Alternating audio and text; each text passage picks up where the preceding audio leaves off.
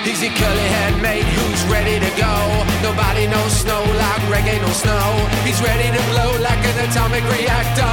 This is the show where we call it Chill Factor. Talk on the pow. Are you ready right now? There's icons galore and they're ready to chow. We got more power than a snow-plowing tractor.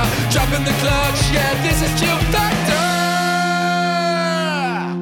Hi, I'm Reggae Ellis and welcome to the Chill Factor podcast. Weird times here in the mountains. The first day of spring and all ski resorts are closed in Australia and New Zealand thanks to COVID lockdowns. And we're waiting anxiously to see if they'll be given the go-ahead to reopen next week for the last few weeks of the season, which will be pretty good. A good base across the Aussie Alps, and I reckon we've got a month or so of good spring skiing, hopefully in resort and in the backcountry. Now, in this podcast, I catch up with Chris Booth, one of Australia's leading skiers of the past 2 decades, who was at the top of the free skiing scene here in Australia in the early 2000s to mid-2000. That was the peak of free skiing, where he won most events, nailed magazine covers and movie segments, and travelled the world as a pro skier for a decade. In his late teens and early 20s, Chris was at university, and he actually worked for a few uninspiring years as a lawyer in Sydney before moving to France after grabbing an opportunity to work with his ski sponsor Black Crows in Chamonix.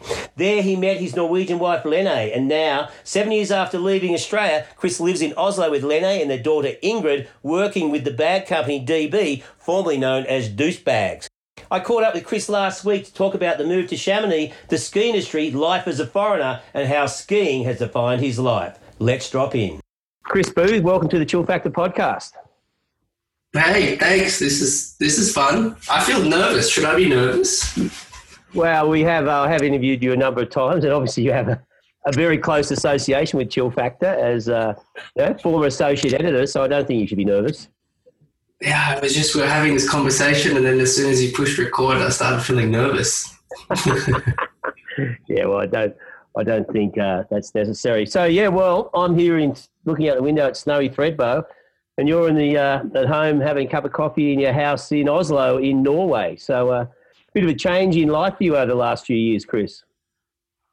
Yeah, that's right. It's 8:40 in the morning here, and I'm in Oslo. And it's been a lot of change. I think it's 7.5 years since I left Australia with a plan to leave for kind of 1 or 2. And, you know, as way leads on to way, things happen and things change. And yeah, here I am in Oslo, and I'm on a mountain too. Yeah. Oslo is like, in a way, it's a bit like Hobart. You know, you've got the sort of bay and you've got access to the ocean, and then there's a little bit of flat land, and then behind that you start going up into the hills. Yeah. So actually where I am, there is a little ski resort just a couple of minutes down the road, and then the city is just at the bottom of the hill. So it's a bit of a mix of both worlds here. Yeah, but not dissimilar to where you're sitting, Reggae. Yeah, well, it's interesting how you ended up there, you know, like you've had quite a career in the snow industry since you left Australia, but we'll get to that. Actually, now you're in Oslo, of course. You're married, got a young daughter now. That all started when you were in Chamonix, when you left Australia to work for Black Crows. You were a ski sponsor at the time.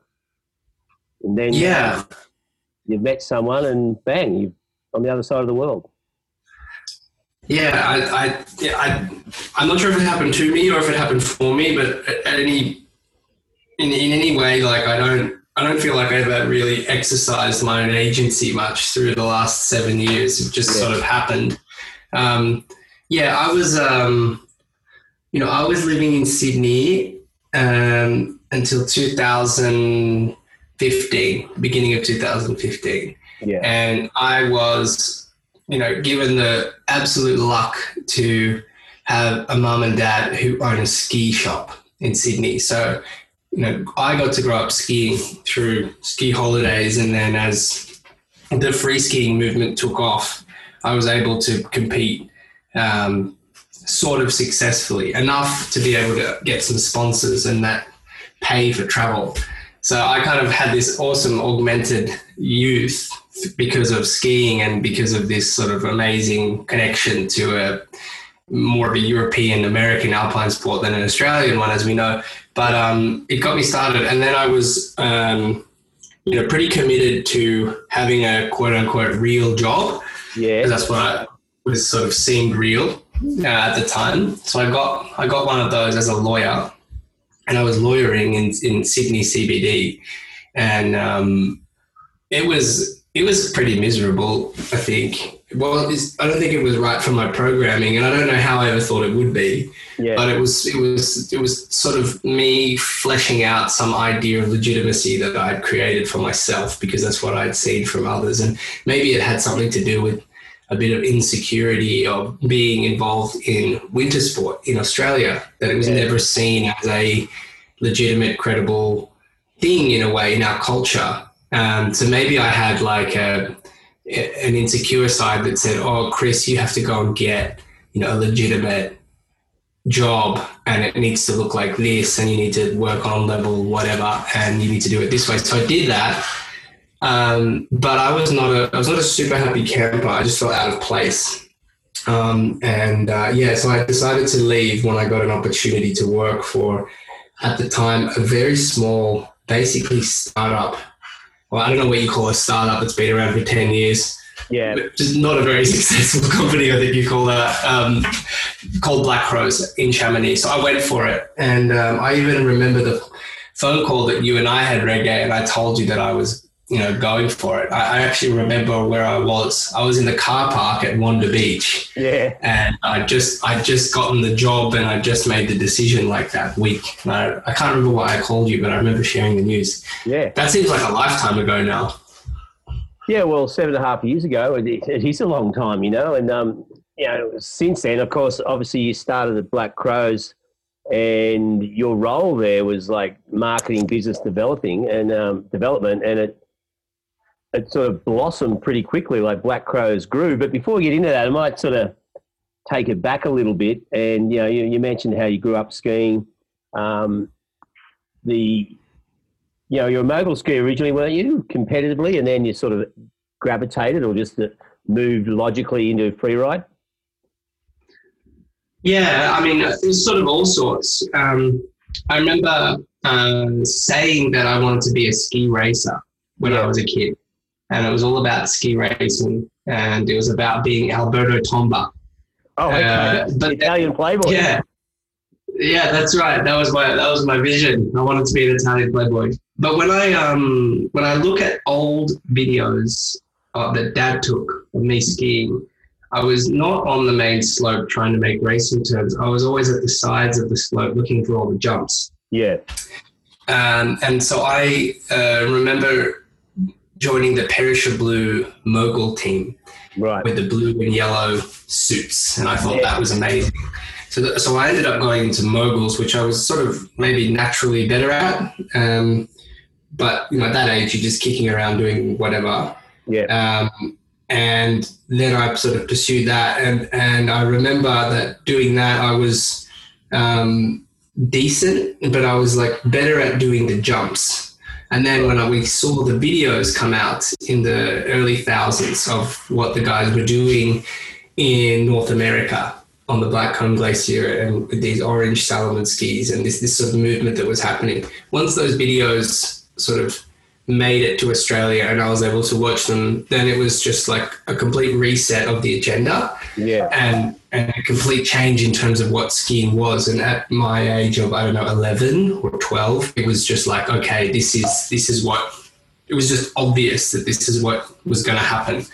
So then I jumped into all of that, and that came very naturally because I had a trampoline at my home and I had videos on the TV, and that's all I needed to get going. So yeah, was that like the Canadian Air Force influence? Is that what they call it? It was like the Three Philippes and all that crew? Jane's off? Yes. Yeah, and it had started a little bit before that. Yeah. And it had started in different areas around the world, and often movements do happen simultaneously, but it was really the couple of videos that were published about the guys on the Blackcomb Glacier, and especially when the Salomon team came out.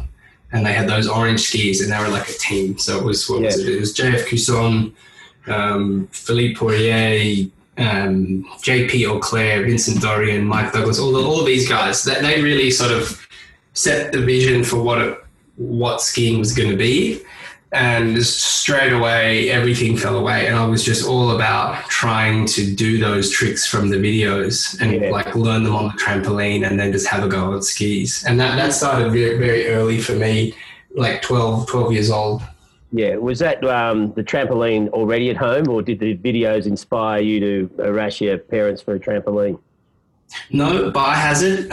On my 10th birthday, Mum and Dad got me a round trampoline because that was the thing then. And we'd always had one of those little rectangle ones that you got from Kmart. Yeah.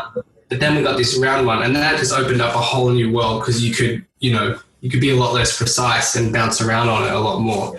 So I would spend, my summers bouncing on this round trampoline and watching these videos of these guys in North America. It'd be 30 degrees. And I even remember Freeze magazine started coming through in the local news agency in Caringbah.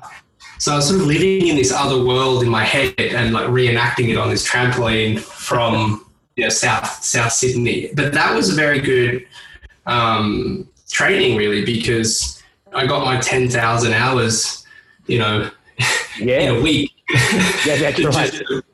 So I was able to combine, I think, a pretty good upbringing of skiing fundamentals because of the programs in Perisher Blue that you could go into as a young person. The Interschool Skiing Events, which is an amazing organization that created a feeling of competition that was about schools. Yeah. The 2-season thing where Mum and Dad would love to take that 2-week-a-year ski holiday. So, I mean, it was kind of an amazing blend of being able to access competition, access media, ski in the Southern Hemisphere, but also have the opportunity to kind of take a summer holiday because that's what Mum and Dad lived for. Yeah. And all of those things allowed me to really, I guess, focus, not that I knew what focus was at that age, but really focused around those goals of being like those guys in the video as fast as possible. Well, it's around that time, I suppose, you were pretty young, and the free skiing in Australia had a pretty solid competition circuit almost then, like the X Games, the Red Bull Air Raids and things like that. It was funny, I don't know if it's ironically, but Ben, your old mate Ben Murphy, sent me a video today, and it was from the air raid down in Falls Creek, and it's actually for the TV thing, and I'm interviewing him before the event, which of course you won that event. I think it was 2001, so 20 years ago.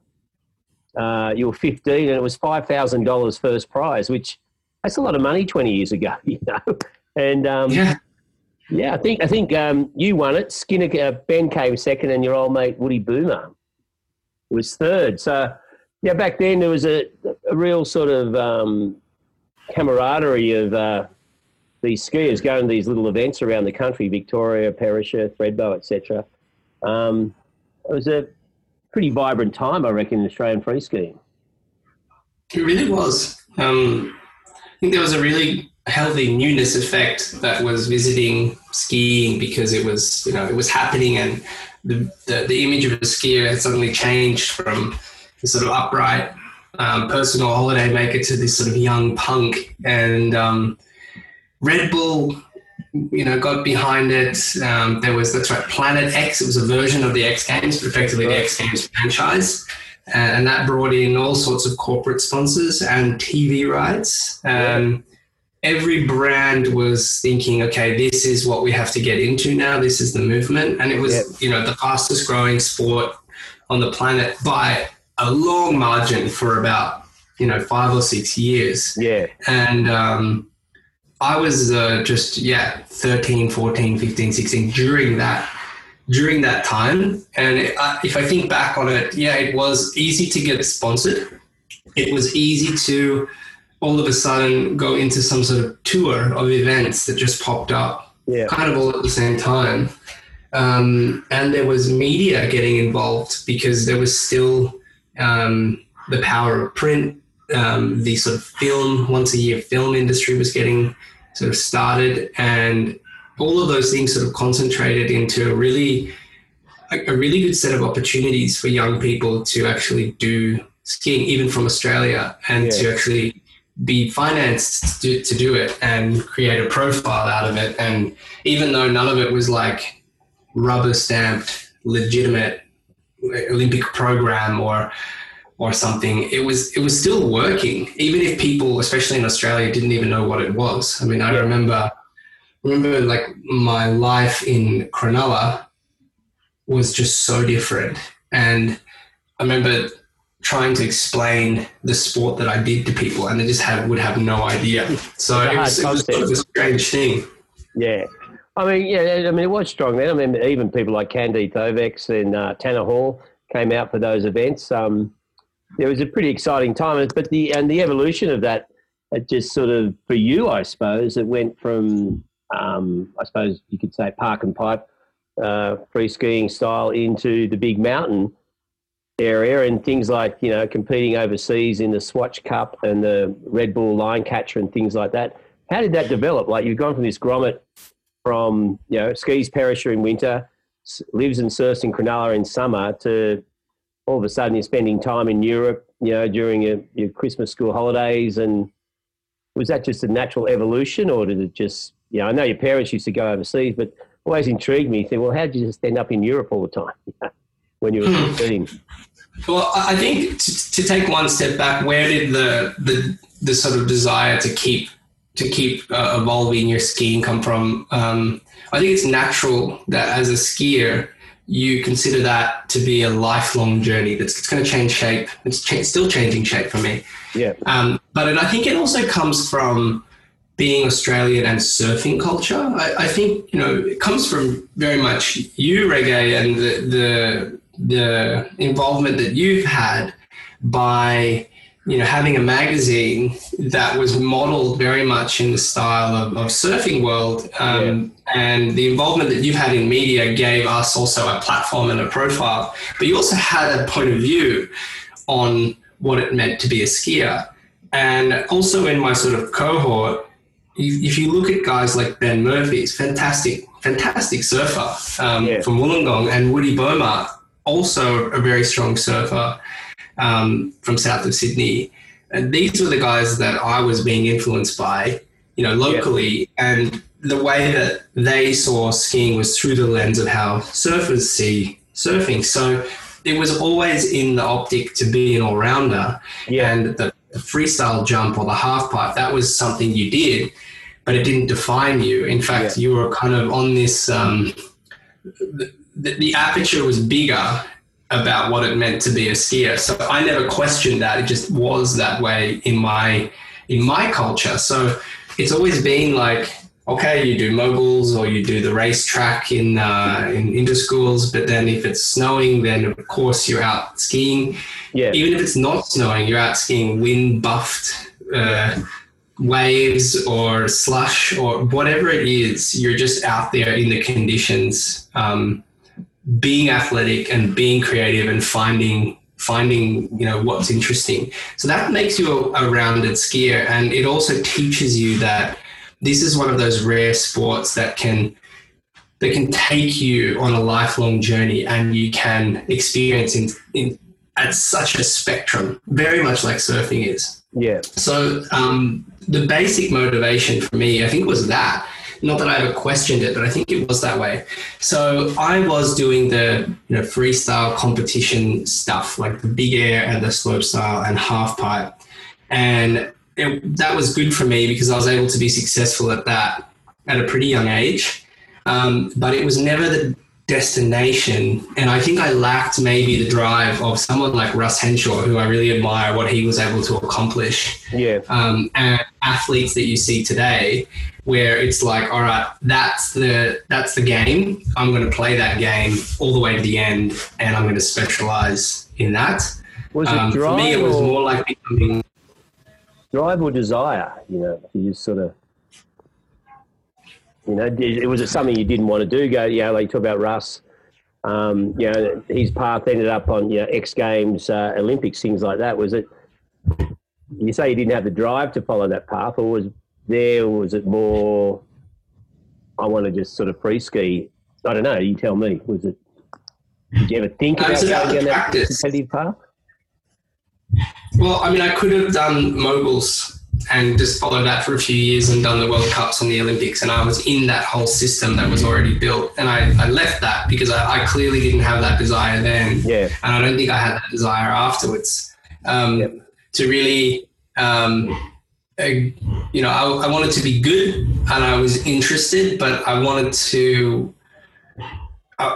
what I was interested then is what I'm interested in now. It's the practice of skiing and how it, you know, what you find interesting and how you're developing at any point in time. So for me, it was very, very, whether I knew it or not, it was very clear that I just wanted to do the best skiing that I could, and that the definition of the best skiing to me changed as I grew up. Yeah. And I don't think I was ever truly motivated by the events. In fact, I found that pressure because I was able to get results young, and I don't think I had the sort of emotional equipment to continue developing on top of that expectation. So I found myself quite early questioning why am I doing this? And the answer was always like to work on the parts of my skiing that I saw the most fun in developing. Yeah. And I think also the film industry and the media industry, the things that could, you know, support a profile as a paid skier, were very much looking at this sort of backcountry idea, or this like jumping in powder or jumping off cliffs and skiing in the mountains. And similar to surfing, if you grow up at a beach break, you get really good at aerials, but then as you develop more, you want to kind of explore more consequential waves. And it was very, very much the same thing for me, in that you wanted to go higher up the mountain to bigger challenges in natural environments where, you know, that was the ultimate testing ground as a skier. It's okay, you can do a 720 or whatever in a perfectly made jump, and you can practice that 200 times a day and you can perfect it. But the real challenge for me was always, okay, you climb up a mountain and you're going to memorize it, and you're going to do a turn over here, drift above the exposure there, then do a bank turn into this like a naturally shaped formation that you've observed, and then you're going to do a freestyle move off that, first go, land, and then continue skiing down the mountain. To me, that was like that was the pinnacle of the practice, was to be able to bring certain things together and interact with what nature has provided and challenge yourself in that way. And that it still is the hardest thing to do. Yeah, definitely. And I suppose, well, you said earlier that, you know, when you were young, 15, 16, and just what was happening in free skiing in Australia, it wasn't hard to get sponsors. Okay, during your whole school and university, you know, career, time of your life, you did have sponsors. I mean, you know, you did all these shoots, like pretty cool shoots with Rip Curl, and, you know, did you ever make any money? Like, was it, you know, was it just paying for your traveling, or, you know, through your sponsors was a bit more than that? You know, did you ever put anything in the bank? Well, I think I would say my career as a skier was roughly 10 years. Yeah. And the first 5 years, I think I was making money, and the second 5 years I was spending it. And that's because in the second 5 years, I wasn't doing events, and I wanted to travel, and I wanted to, you know, spend more. I also wasn't a kid anymore, so I had to start to pay my own way for more things. Yeah. But so it happens when you're age. I mean, the hidden part is the things that I never paid for. So thanks to, you know, the Warbrick family and the singers and Rip Curl's commitment to winter sport in Australia, you know, that was really they were really the main support of that period, so that I could ski. It was Rip Curl's deciding that it wasn't just a surf brand, it was also a mountain brand, and their kind of long-term support of me to do that and to let me do whatever I wanted to do. That allowed me to take a lot of great trips to New Zealand, to Nepal, across Europe, the US. So they were a really significant factor in enabling me to do skiing and to actually try to become a complete skier rather than just do some contests and whatever it is. So that was a really big factor in being able to afford it was not necessarily whether I made or spent money, but the companies that had the resources to actually support, athletes, and the fact that they chose to do that. Yeah. And I suppose you were talking about, the annual movies like the TGR, Matchstick films and things like that, which obviously still come out. Magazine-wise, print is not as strong as it is, obviously. Like Chill Factor is the only snow magazine, ski or snowboard left in Australia. And we've seen Powder and Snowboarder being shut down in the US. So it's all, I suppose for a professional skier or snowboarder now, or someone who wants to follow that path, it's all about self-promotion and social media. Are you kind of glad you sort of missed that one? Yeah. Everything's just becoming fragmented and granular. And I think that it's a bit, I don't want to be like the sort of the pessimist, but there's a disappearance of cultures, including ski culture, mountain culture, surfing culture. Every culture is being consolidated into, the platforms owned by large technology companies. And you could even call it a confiscation, not that I think there was any intention to it, but that's just what's happened. And I'm very glad that I got to experience being a young athlete while there was a support system of media that was able to hold you up and say, hey, look at this one photograph, or read this interview, or watch these couple of clips, and everyone could go towards those few focal points to sort of see what the culture was curating and filtering and signaling as a sign of quality. And it created a system of rank and hierarchy. It created value and all of these things that you just don't have today because it's completely fragmented. And I wouldn't use the word democratized because it's not really democratic. It's algorithmic now, the way it works. And I think today, your ability to explore your potential as an athlete is actually sort of perversed by your ability to create content as a creator. Yeah. Like it's not enough to just be good at a sport anymore. You have to be a media, and you have to be able to have your own production house, and you basically have to entertain. Yeah. We're all entertainers in some respects. That's why they have scores in freestyle events. You do the entertainment and they score you. But today, you really are an entertainer, sort of dancing for your cake, judged by your volume of, your engagement volume and your likes. And then you trade on that with brands in exchange for advertising space. So I think it's a great sadness because very few people in sports are also equipped to be media personalities. So I think we lost something there. And at the same time, there's a lot of great stories of people who that system would not have rewarded, but have been able to grow and create their own jobs outside of that system just by using the technology. So it's a two-edged sword. I think we're just like an experimental generation in a way.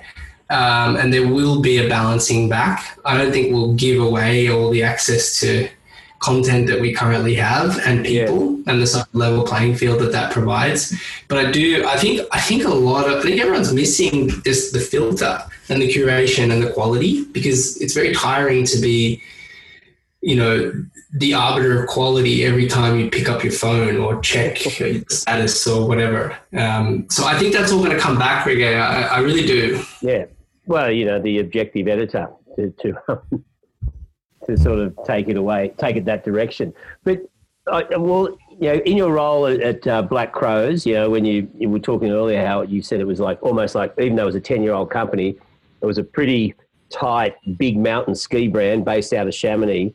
And then your role was pretty, your job description, I think you once told me, was you were there to turn it into an international company. And it grew from a ski brand to having, high-end technical outerwear, a big push into North America. And you did that. You chose a number of skiers to represent Black Crows to build it pretty quickly in the US, which it did really quickly in North America. So what were you like, you had the other hat on. You'd gone from being a professional, aspiring, professional skier yourself to hiring professional skiers? What were you looking for when you grabbed people like Michelle Parker and Mark Abner and people like that?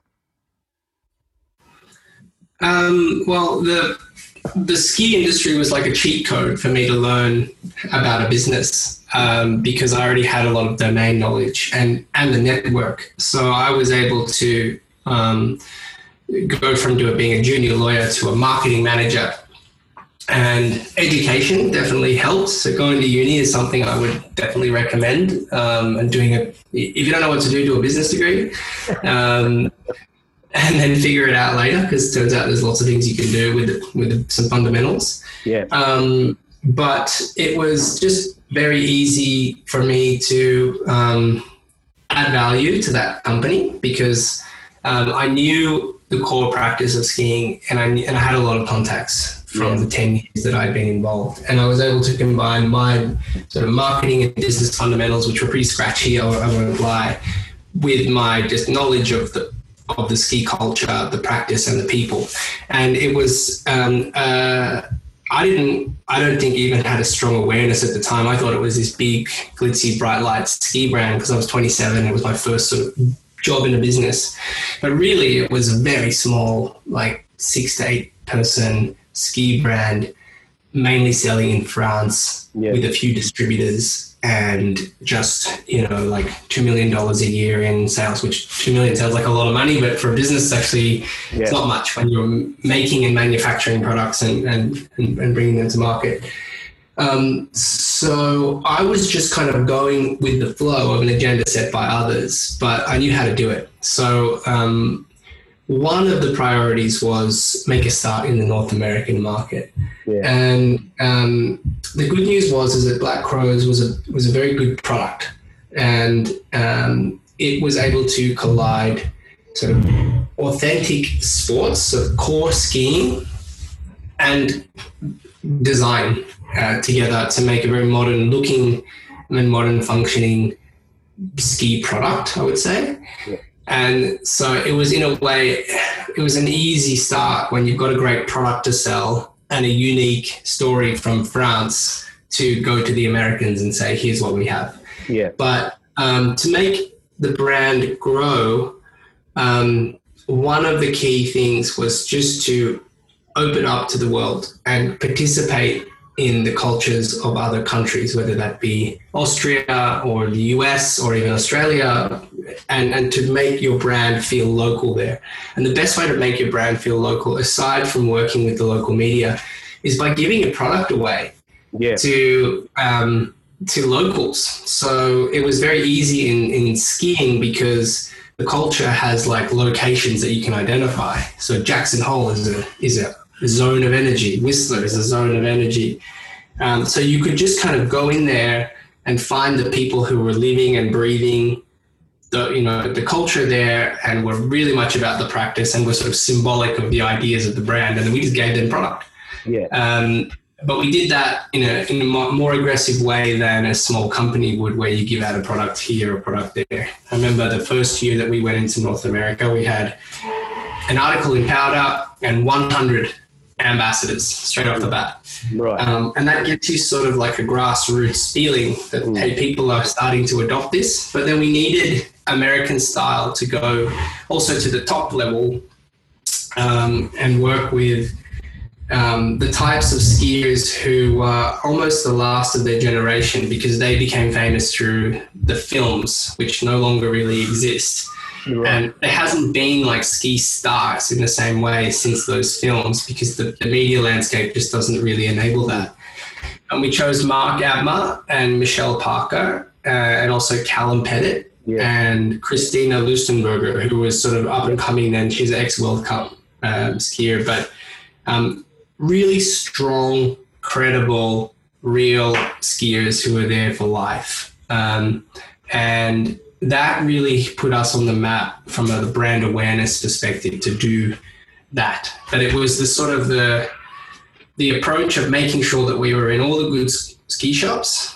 There was always a local crowd with the product, and we had some of the big, the big name ski stars using using our product, and Powder Magazine liked us. So it was that combination of things which enabled the brand to just kind of get started in America and enable people to sort of take notice. Because like when you start anything, let alone a new market or a new company, people generally don't want to help you right at the beginning. They generally stand there with their arms folded and say, oh, well, not another ski brand, or your thing's going to fail, or whatever it is. People are generally skeptical to new things. But then there's like, if you can manage to go through that part, then you go through this kind of like honeymoon phase where you're new and you're there and people don't question that anymore. They're just really excited because there's something new, a new story, and something's happening. So then, you know, that really helped us get into the honeymoon period where we were welcome. And people wanted to learn about the brand, this little Chamonix authentic brand. They wanted to try the product. They wanted to have it in their store, and off it went. Yeah.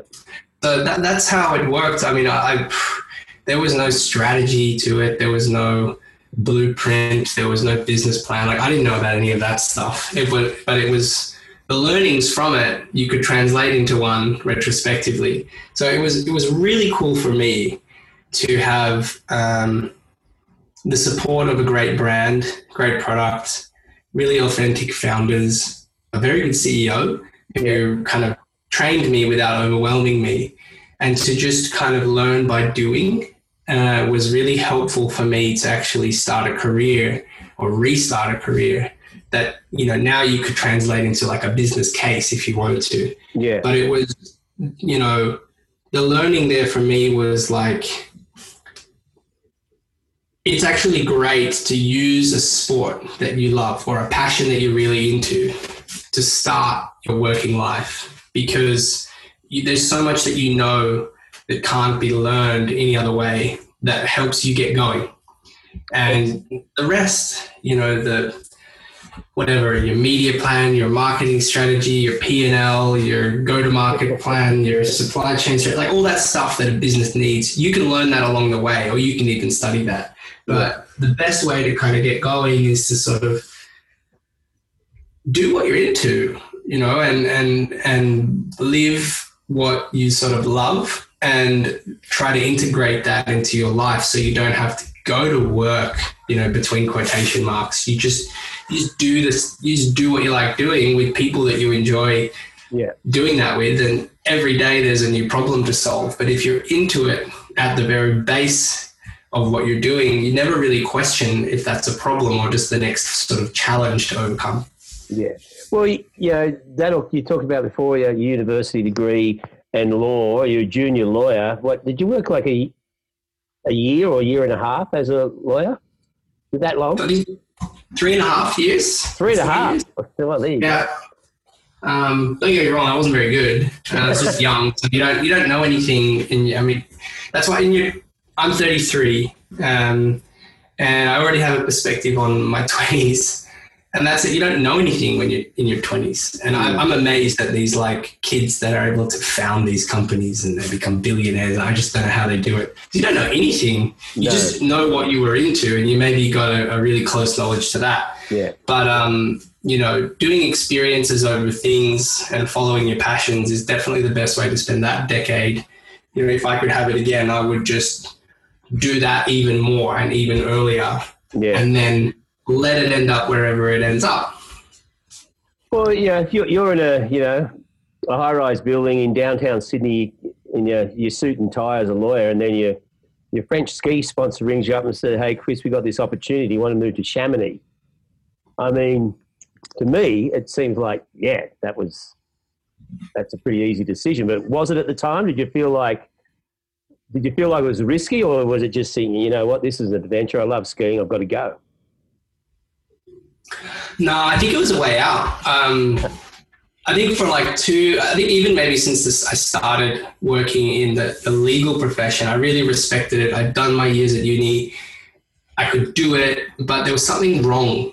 And I just felt it, that there was something wrong. So the year before, basically quit the firm I was working at to go on an Alaskan ski adventure. Right, Sugar Mountain, yeah.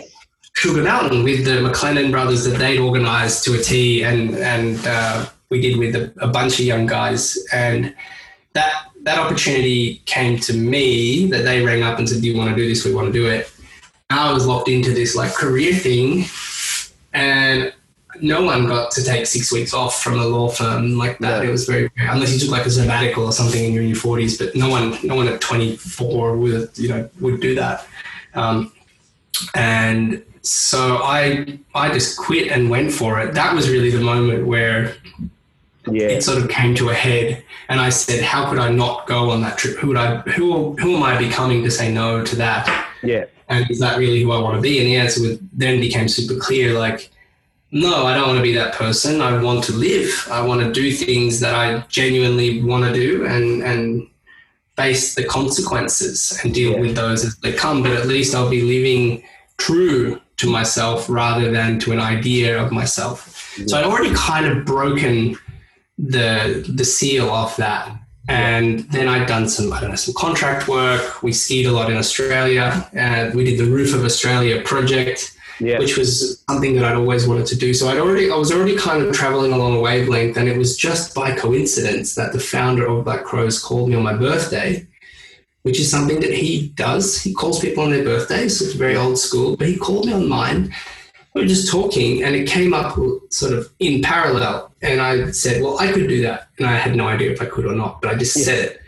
And, he was cool enough to sort of let me throw my hat into the ring. And him and another good friend of mine, Julian Renier, who was shaping he still shapes all of their skis. Yeah. They sort of vouched for me, even though I wasn't really qualified. And they had very qualified candidates from whatever, Nike. You were just you're a sponsored skier from Australia, which is pretty weird. You're skiing for a small boutique big mountain French brand anyway. Yeah.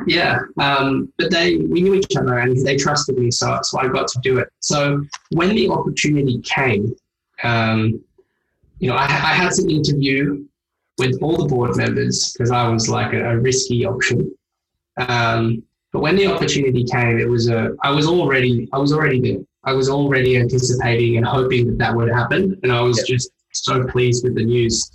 So it was a really natural step it wasn't like a big leap. The big leap was when I quit the law firm to go to a snow camping trip.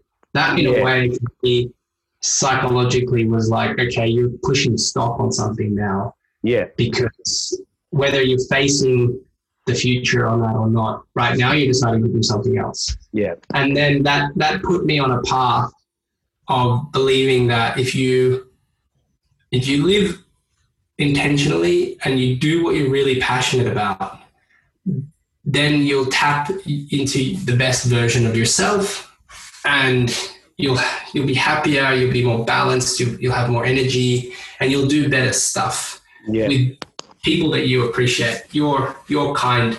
So I'd sort of faced that already, and Black Crows was an ability for me to translate that into actual career, even though, I still don't know if I've made the right career choices. I just am where I am.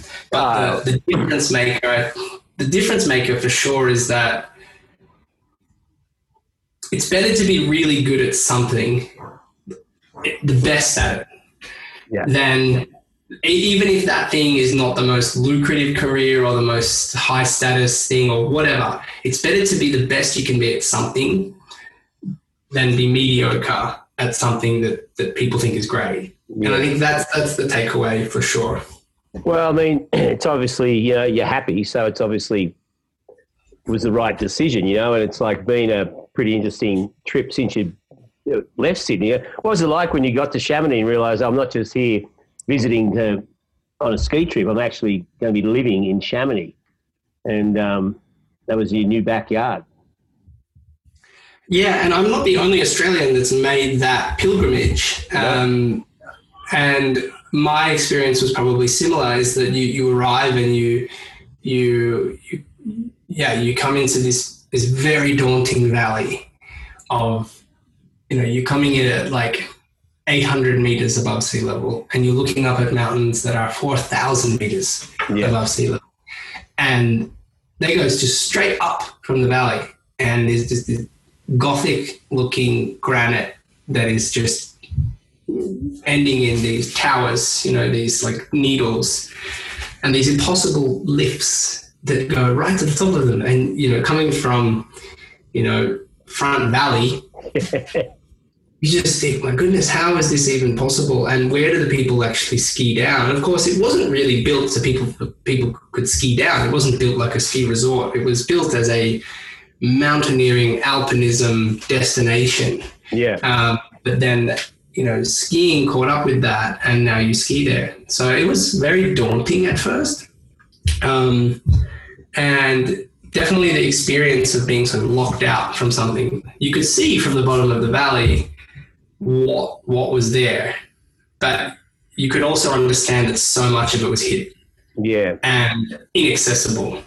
So that was definitely the first winter that I was there. There was a sense that, like, you know, how do you get into that? Even when you live there, even when you have a community there was a sense that this is this other world, this vertical, very big, scary world, and it's a whole nother practice than what I knew. It's alpinism, so it's a lot of gear and a lot of knowledge of you know, rope work, steep skiing, steep awareness, glacier awareness, like other stuff than your average like sort of avalanche awareness program that you do, that you sort of need to learn, and also you need to find people to go with to sort of get the hang of it.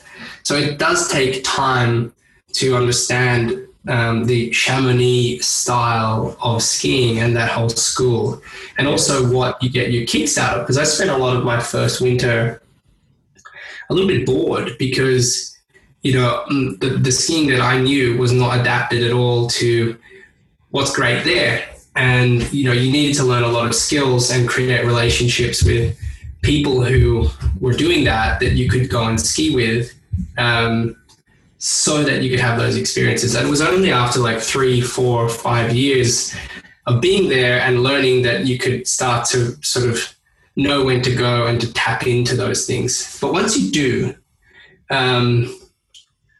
you know, you're in an environment there where you have an access to the best skiing in your life without the use of, you know, a helicopter or some large expedition. Yeah. And you find yourself like alone. And I used to go out a lot alone because I enjoyed that. But you find yourself climbing up these like giant walls where you've got these huge ice sheets, and it's like, I don't know how many degrees. I was never really into that, but it's a lot of degrees steep. Yeah. And you climb these things for hours and hours and hours, and up you go and up you go and up you go. And you've got, you know, your one axe day. Yeah. Or you have your 2 axe day, and sometimes you have your ice screws days, and you're climbing up these things. And then you get to the top and you put your stuff on, and then you just have these 1,000 meter vertical, consistent, extremely steep, but just perfect runs. And that's where you learn to appreciate just like the beauty of the practice in its purest form, where it's steep, but the conditions are good, and you're just out there in a really violent environment that is friendly to you on that day. Yeah. And that is just like a very different experience of skiing than you can get really anywhere else. And that experience, and then I know it was a bit tongue in cheek. You wrote that story for us called The Best Mountains in the World about skiing in Australia, which I know you love. So you've got the Chamonix with, the steep ice climbing, 1,000 metres is just sheer vertical. But you came, I know you haven't been here for a few years, but when you were here 2017, you timed in with as the marketing department like to call the Blizzard of Oz #3. But your skiing here was still something you really enjoyed. It doesn't seem, you've never felt like it's a bit passé being, smaller. No, I mean, that's part of the growing up of dedicating your life to the practice of that sport and appreciating every part of it and every place where you can do it, and not trying to compare apples with oranges and say, there's people when you go to Niseko who are sitting inside complaining because it only snowed 30 centimeters. Yeah. And it's not really about whether a ski in Australia is good or bad. It's about your appraisal of it and what it gives you and your friends and your family. And that's the value of it. Can you compare Thredbo to Chamonix? Certainly not. No. But you shouldn't, because then you're just going to have a bad time in both places. You'll be upset in Chamonix because it's too steep, and you'll be upset in Thredbo because it's too flat, and you'll just be an unhappy skier, and no one wants to ski with those people. So, it's about, appreciating what Australian skiing gives you, to ski amongst the gum trees and to experience the way that the storm systems roll in and the phases of one.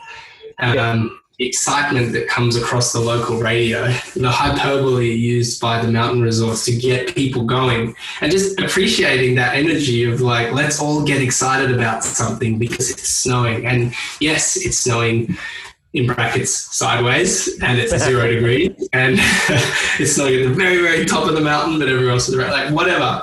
The point is that, skiing is about leisure and discovery and participating in nature. And Australia gives you one version of that, which is just amazing.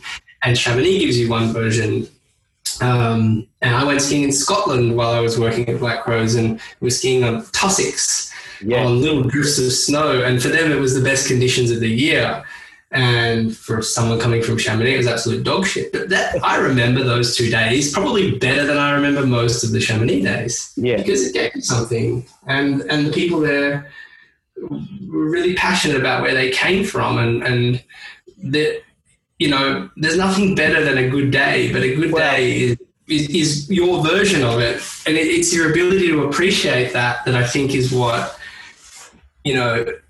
that delivers you happiness, and skiing is this like great vehicle to make you feel grateful. And it doesn't matter how great it is. If you're grateful, you're grateful. Well, and it's that old adage, when you have the best day, everything comes together in your home resort.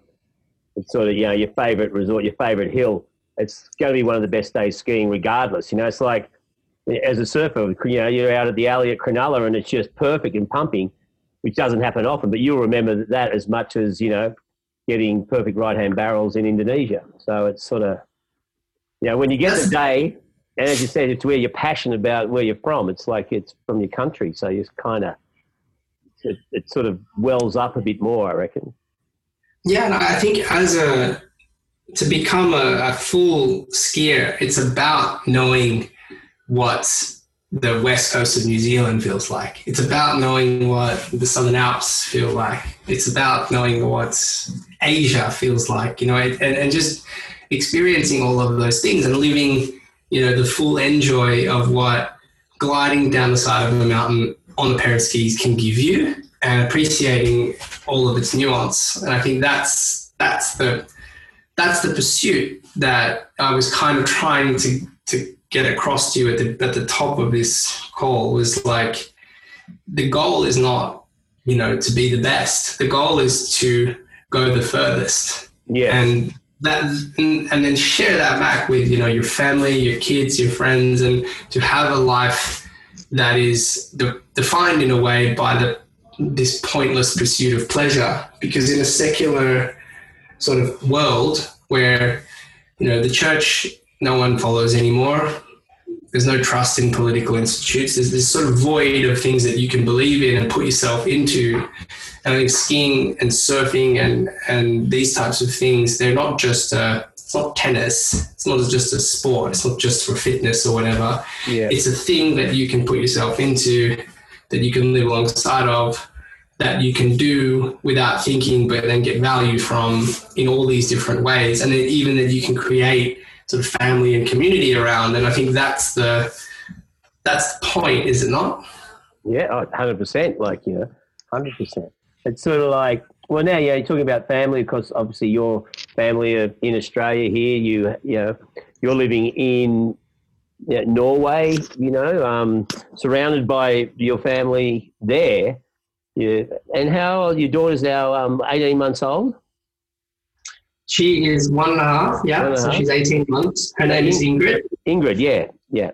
And so, which is a name. Sorry. Well, again, like, I know. How'd you end up in Oslo? I just fell in love, to be honest, and I didn't see it coming. And my wife Lena, she was on holiday in Chamonix, and that's what she would do for like 3 weeks every spring. She would leave Oslo and go to Chamonix to ski and learn to ski in Chamonix, because she comes from, a sporting family, and she was getting into the mountains in her 20s as well. And we had just a chance encounter and just met, and the earth just stopped turning, I think, on both sides, and then we were just like bonded together. And we share a lot in common. And I had never really experienced someone with her level of intelligence, with her beauty, and with her like braveness and like desire to be out in the mountains, like serious mountains. She was just like this perfect human being that I met. It just was so shocking to me. And the only thing more shocking than kind of meeting her was like the fact that she liked me back. That's right. That's what I was going to say. She sees you in the same light. And she's, so impressive that I feel like weak by comparison. And I think my parents are pretty happy that we ended up together, because I think they're like, you're doing a bit better than you should. So like, keep it going. Batting above your average, as they like to say. Definitely punching above your weight there, Chris. So just, don't fuck it up, okay? Exactly. So what's of course you're no longer with Black Crows. You had a period with Awaco, and now you're working for DB and based in Oslo, like that. Is that where your office is? Is that the? Yeah. Well, to go back to meeting Lena, I mean, Lena doesn't come from Chamonix, obviously. So we spent the first few years of our relationship flying back and forth and just being really broke and in love and long distance love affair.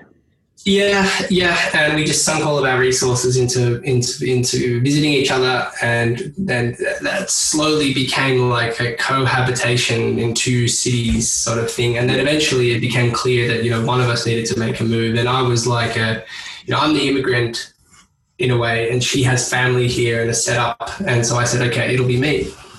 So I really just spent the last few years trying to rearrange my life around her and us here, which is a big challenge when you've already made that shift to then a few years later just like upend everything again and go to another country where you don't speak the language and you've just got to reinvent everything. It's been very tough, but it's provided also the right level of discomfort to kind of go on and do new things. So that's why I left Black Crows after 5 years, 4.5 years. And I left at a time which was good because the company was a success. It is a success. It's now global. People know what it is. Now, when I started, it was like 8 people. Now it's like 25, 26, and they're doing really, really well.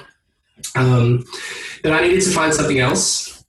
I wasn't super lucky finding something that could compete with that experience moving to Oslo. And I'll admit I was quite underwhelmed, because when you get to work on such a cool and relevant brand, it's something you really like to do, and it's great people, and it's working. It's like, it was just really hard to find something that didn't feel like a downer. And so I didn't take anything, but I did experience a product which just blew me away. And it was called Awaco, and it was just a startup from a guy from Sydney, actually, who was a happy Googler and an entrepreneur with an MBA. And it was a product that said, you can, instead of lugging your gear around the planet or owning tons of stuff, just get it in any cool retail shop. And you go in there, you've got, you use the app. you go amongst all this cool product and you just pick one you want. You walk in there, you take it, and then you leave without the feeling of pain. But it was this, like, to me, next generation of how do you consume the things that you love, whether that be golf clubs or tennis rackets or skis or bikes or whatever. I just thought, my goodness, this is a way to access the things that you love to do wherever you're going without the need for all the weight or to own so much stuff, and to experience, you know, a Channel Islands board versus, you know, a Donald Brink or, you know, a Mayhem, or, you know, in skiing to be able to jump on Black Crows one day and a pair of Faction skis the next day or whatever, and just sample things as you move around the planet. So it was this very sort of cool ideal. I thought, imagine that. So I did that for a year. Yep. And that was going very well because we were adding a lot of new stores, a lot of new locations with really good product. We won some awards and it was ticking along. And as a startup does, you're just making ends meet as you go, but you're counting your progress. But then Lena was pregnant. Right. And I was doing a startup hours with a company that was sort of very remote, but based in San Francisco, and I'm here in Oslo, and I'm working all sort of hours of the night, and it wasn't really compatible. And Lena had this sort of grow up moment with me where it was like, you need to be solid now. You know, you need to be here. You need to do hours here. You need to be properly insured. You need to have access to the parental leave scheme. Like, there was all this stuff that I just didn't have. And in the short period of time since I'd like tried to get across from France living to Norway living to this job that I took that was based in the US, and you know, I just kind of had to make a family call. Yeah. So I did that. And that's when I joined a company that is located here, that makes bags. They used to be called douche bags, actually. Yes. That's how they got their start. And it was similar in many ways to Black Crows because they're doing good design for sporty people who like to travel. Yeah. And they started by making the ultimate ski bag. Yeah. And so I saw a lot of parallels, and it was a good fit, and there was an opportunity, and they kind of asked me, you know, they said, yeah, we've been looking for someone for this role. Can you do it? And I said, yeah, let's do it. And that was really the right call, because it is true when you have a family, things change. And I'm a bit of a gypsy, like I've had a bit of a vagrant lifestyle, and it all sounds like a noble thing in these stories that I tell you. But, you know, when you don't own anything, your name isn't written on any documents in the country you live in. Your work is this sort of flexible ball thing. That's all really cool. But when you start to have a family, there's other needs that, you know, you're not the first in line for. No, not at all.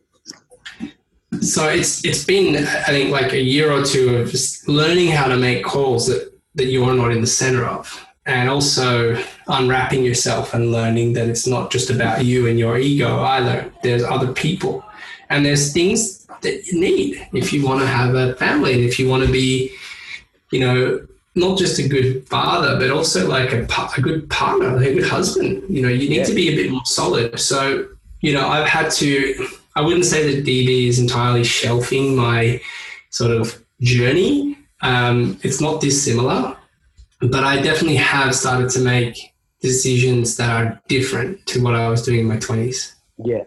Well, as you say, you're in your 30s now. It's inevitable. It's what happens. You can't be, the old Peter Pan syndrome cannot last forever. And you don't want to, you know, it's like a Peter Pan club. But it's nice. We have a home now. We actually have a home. Well, we don't have a home, we have a mortgage, but it's a house. Yeah. And it's got our name on it, and that feels good. And we bought a table that we installed yesterday, and that felt good too. So there is something in making a home, and Ingrid is like a little mini us. She is just 110 miles an hour, and she sings and talks, and she's outgoing and says hello to strangers, and anything she can climb, she'll climb it. She spent the winter being towed around in a pulk, which is like a sled that you have a harness and you tow them behind on cross-country skis. And she just loved it. We went ski touring just on 1 or 2 occasions with her in a big backpack. Yeah. And one of the days was a powder day. And I walked up there to the top of the mountain and we skied down in powder. And you should have heard her just cheering and screaming in the back, having the best time. And it's just so rewarding to like bear witness to somebody who's been brought into the world that seems to feel the same things that you do on a molecular level, and just I don't know how you can explain how rewarding. Yeah, I know. It's hard to enunciate, but it's just sort of it's there, and it's just one of those things, you know. It's sort of intrinsic nature, I think. And yeah, you guys how do you feel about that? With I've watched Joey and Aki grow up basically, and I can't even imagine what they're like now, how tall they are, what they're into. But I've watched them grow up and take on skiing, and I mean they're both incredible at skiing, and just the way they do it. They have all the technical ability, but they've sort of forgotten it in this sort of like nonchalant glide that they do. But what's it been like bringing them up in your values, and how do they see things now? Well, I think, you have almost like an unseen influence, it's not like you sort of you try and teach by example, lead by example. I think here, I'm lucky with Amanda, it's just like a natural thing. And the kids, like growing up in Thredbo, they've been on snow their whole life, more or less. Joey was like 3 months when he first moved to Thredbo, so, and Aki was like 1.5. So to them, it's just their natural thing. And I think, you'll see the same thing with Ingrid. It's just they just become part of their environment, and the environment's such a big part of them. So I think, it's an advantage living somewhere like this, because there's not, the environment is such a big part of their life, because you're in a small little village in the middle of a national park, It'd be like if we stayed in Manly, I imagine it would have been the same thing with the ocean, But it's pretty amazing watching it. And now Joey's 15, Aki's 17, about to get a driver's license. So they don't ski with me anymore because I'm too slow. But it's just one of the. It's a intangible thing, but it's pretty amazing at the same time. Because you and Amanda have raised them in a sort of asymmetrical lifestyle where you have multiple businesses and you've launched and founded very different things, and so you've been able to weave them together. Do you think that they will follow a similar path? Hard to say. I think so. Looking at it, I don't think. I don't know if either one will end up in doing a law degree, anything like that. I think they both want to follow the path of skiing. Different directions, Aki has goals in the big mountain and free ride, whereas Joey, as you know, is like all about park and pipe. But as far as his focus, pure competition focus goes, but I think both of them, I don't know. It's going to be interesting to watch, how it unfolds over the next 10 years. I think it's one of those things, as you said, what in your 20s, making decisions then. You said, like, it's amazing people, bang, they have a startup and get a business going when they're 20. I think these two will just sort of continue to learn, They'll be traveling, as you said, skiing's one of those sports like surfing where it's a lifelong journey. And I think for those two, it'll be, it's going to be interesting to see, because I think that's inevitable just because they're so passionate about it. And it's a pure love of the sport. It's not like they're just doing it for an end result. It's, as you said, it's sort of just a journey and just a road they're going to travel. It's going to be pretty interesting. Yeah, I think, there's real merit in like drifting intentionally. Not everything has to be goal oriented, or like, you don't have to be KPI'd on every part of your life. Exactly. Kids, I think some of these kids, I don't want to say kids these days, but it's a program.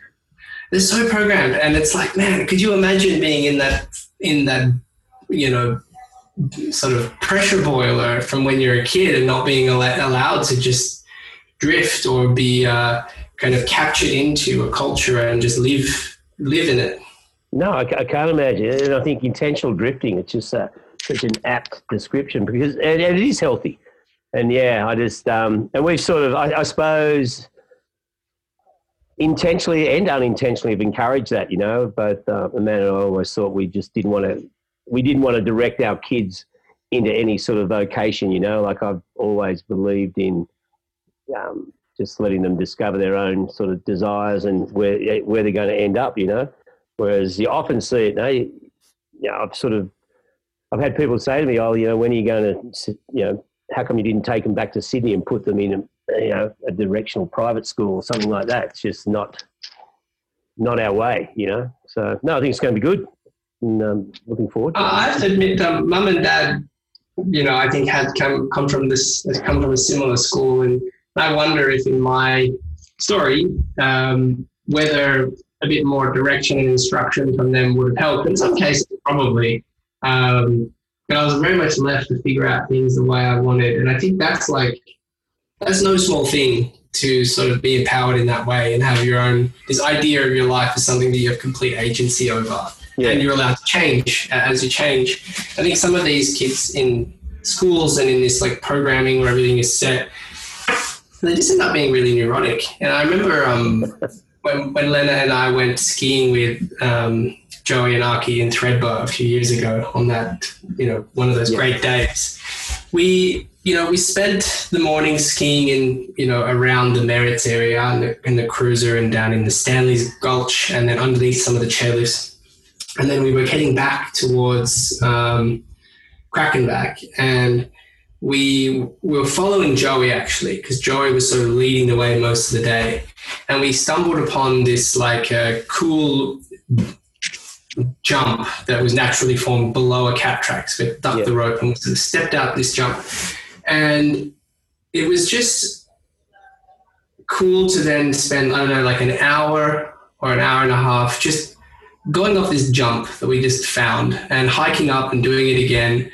And Lena at whatever, 35, me at 30 and Joey and Archie, like all of us so different, you know, countries, different ages, but just kind of letting the day unfold and just their coolness and ease with letting things happen was, I think, really unique in that they were they could lead without leading, they could follow without following, and they were just completely at ease in themselves and in their environment. And I think that's it's really amazing kind of to see where they will go and how they will approach, their lives and how skiing will kind of guide the way for them, similar to that day. Yeah, I think it will.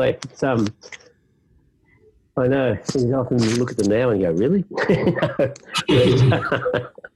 No, but it's definitely, and I think the environment and nature has a big impact on that, and as you said, the ease of moving through it, it's an important thing, because it's a constant in life that you want. You want to be in touch with your world, not just your sort of man-made world, so to speak. But yeah, I think there is this sort of idea that you're supposed to impose yourself on the world and pursue a career path, climb a ladder, like achieve a score at school or whatever you need to do. And you can do those things. That's true. But for the lucky few who find themselves inside of something like skiing, for example, there are others.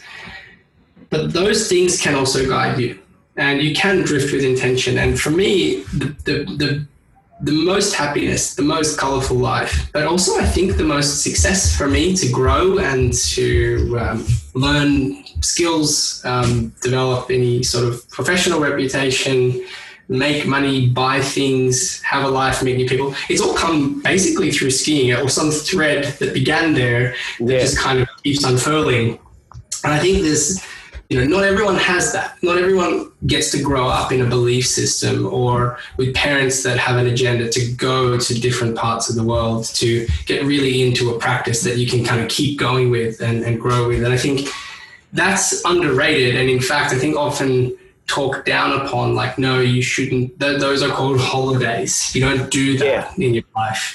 But in my experience, and I'm sure in yours, like, they are what continue to provide, actually, and the context of those can change. They can provide you with holidays, they can provide you with competitions, they can provide you with all sorts of things, but they can also provide you with a professional life, a family life, a community as you go on. And I think those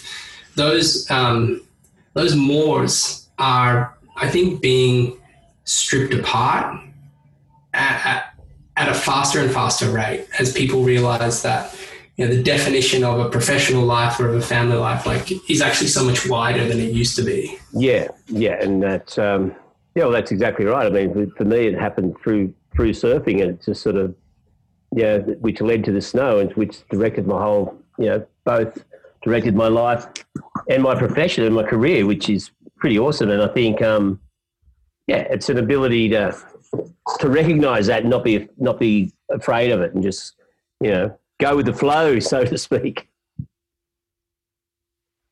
Yeah, absolutely. Yeah, well, that's awesome, Chris. That was a good chat. Yeah, nice. Yeah, I know. I'll have one of our longest podcasts. I think we've cracked an hour and 20. But well, thanks for catching up. Brevity's never been my strong suit, so sorry about that. That's all right.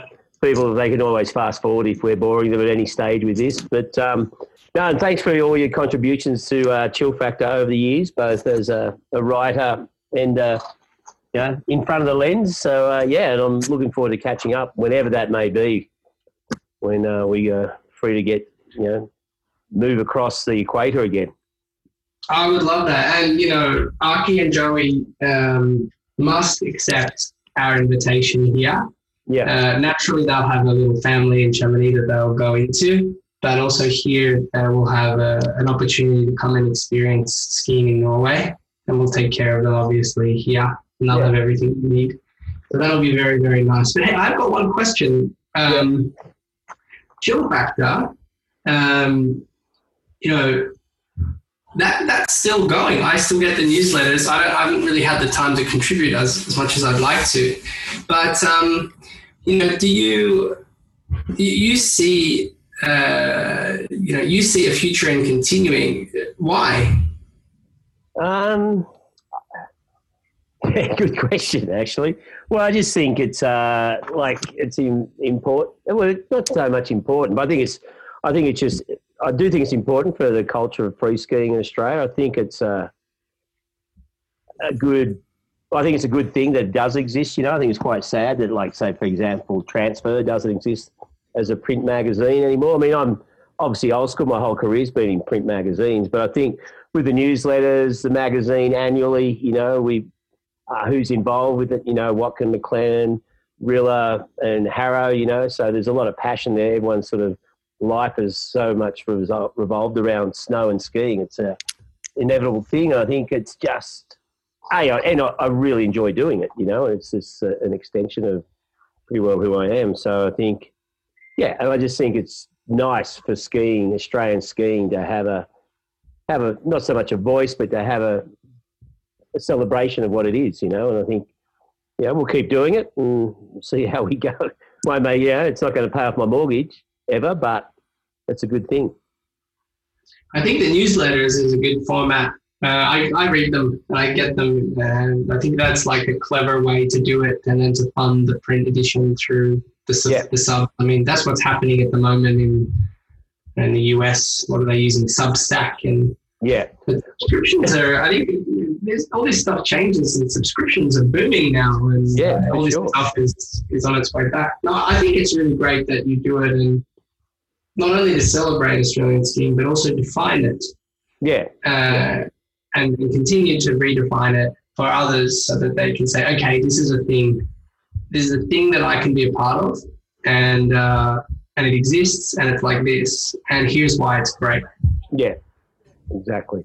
And I think, like you said, the newsletter gives us an opportunity to stay in touch, to communicate with our, the snow community throughout the whole year. And then, the annual magazine, the print version magazine is just sort of like, bang, we're here. Winter's about to come. Here's our celebration. The lifts will be spinning in 3 weeks, and away we go. Let's get into it. Yeah. No, it's great, Rick. I hope it continues, and I would love to contribute. Well, my life doesn't look so upside down. Yeah, well, when you want to contribute, my email, and I'm more than happy to see the Chris Booth byline again. All right. Well, thanks heaps for all your time, and I really enjoyed that. It was cool. Likewise, very flattered with the opportunity to share things. Well, that wraps up another Chill Factor podcast. If you enjoyed it, please rate, review and share it with friends. We'll drop the next episode in a couple of weeks. Until then, I hope you get out and live and love Australian skiing. Find us at chillfactor.com. He's a curly-haired mate who's ready to go. Nobody knows snow like reggae, no snow. He's ready to blow like an atomic reactor. This is the show where we call it Chill Factor. Talk on the pow. Are you ready right now? There's icons galore and they're ready to chow. We got more power than a snowplowing tractor. Dropping the clutch, yeah, this is Chill Factor.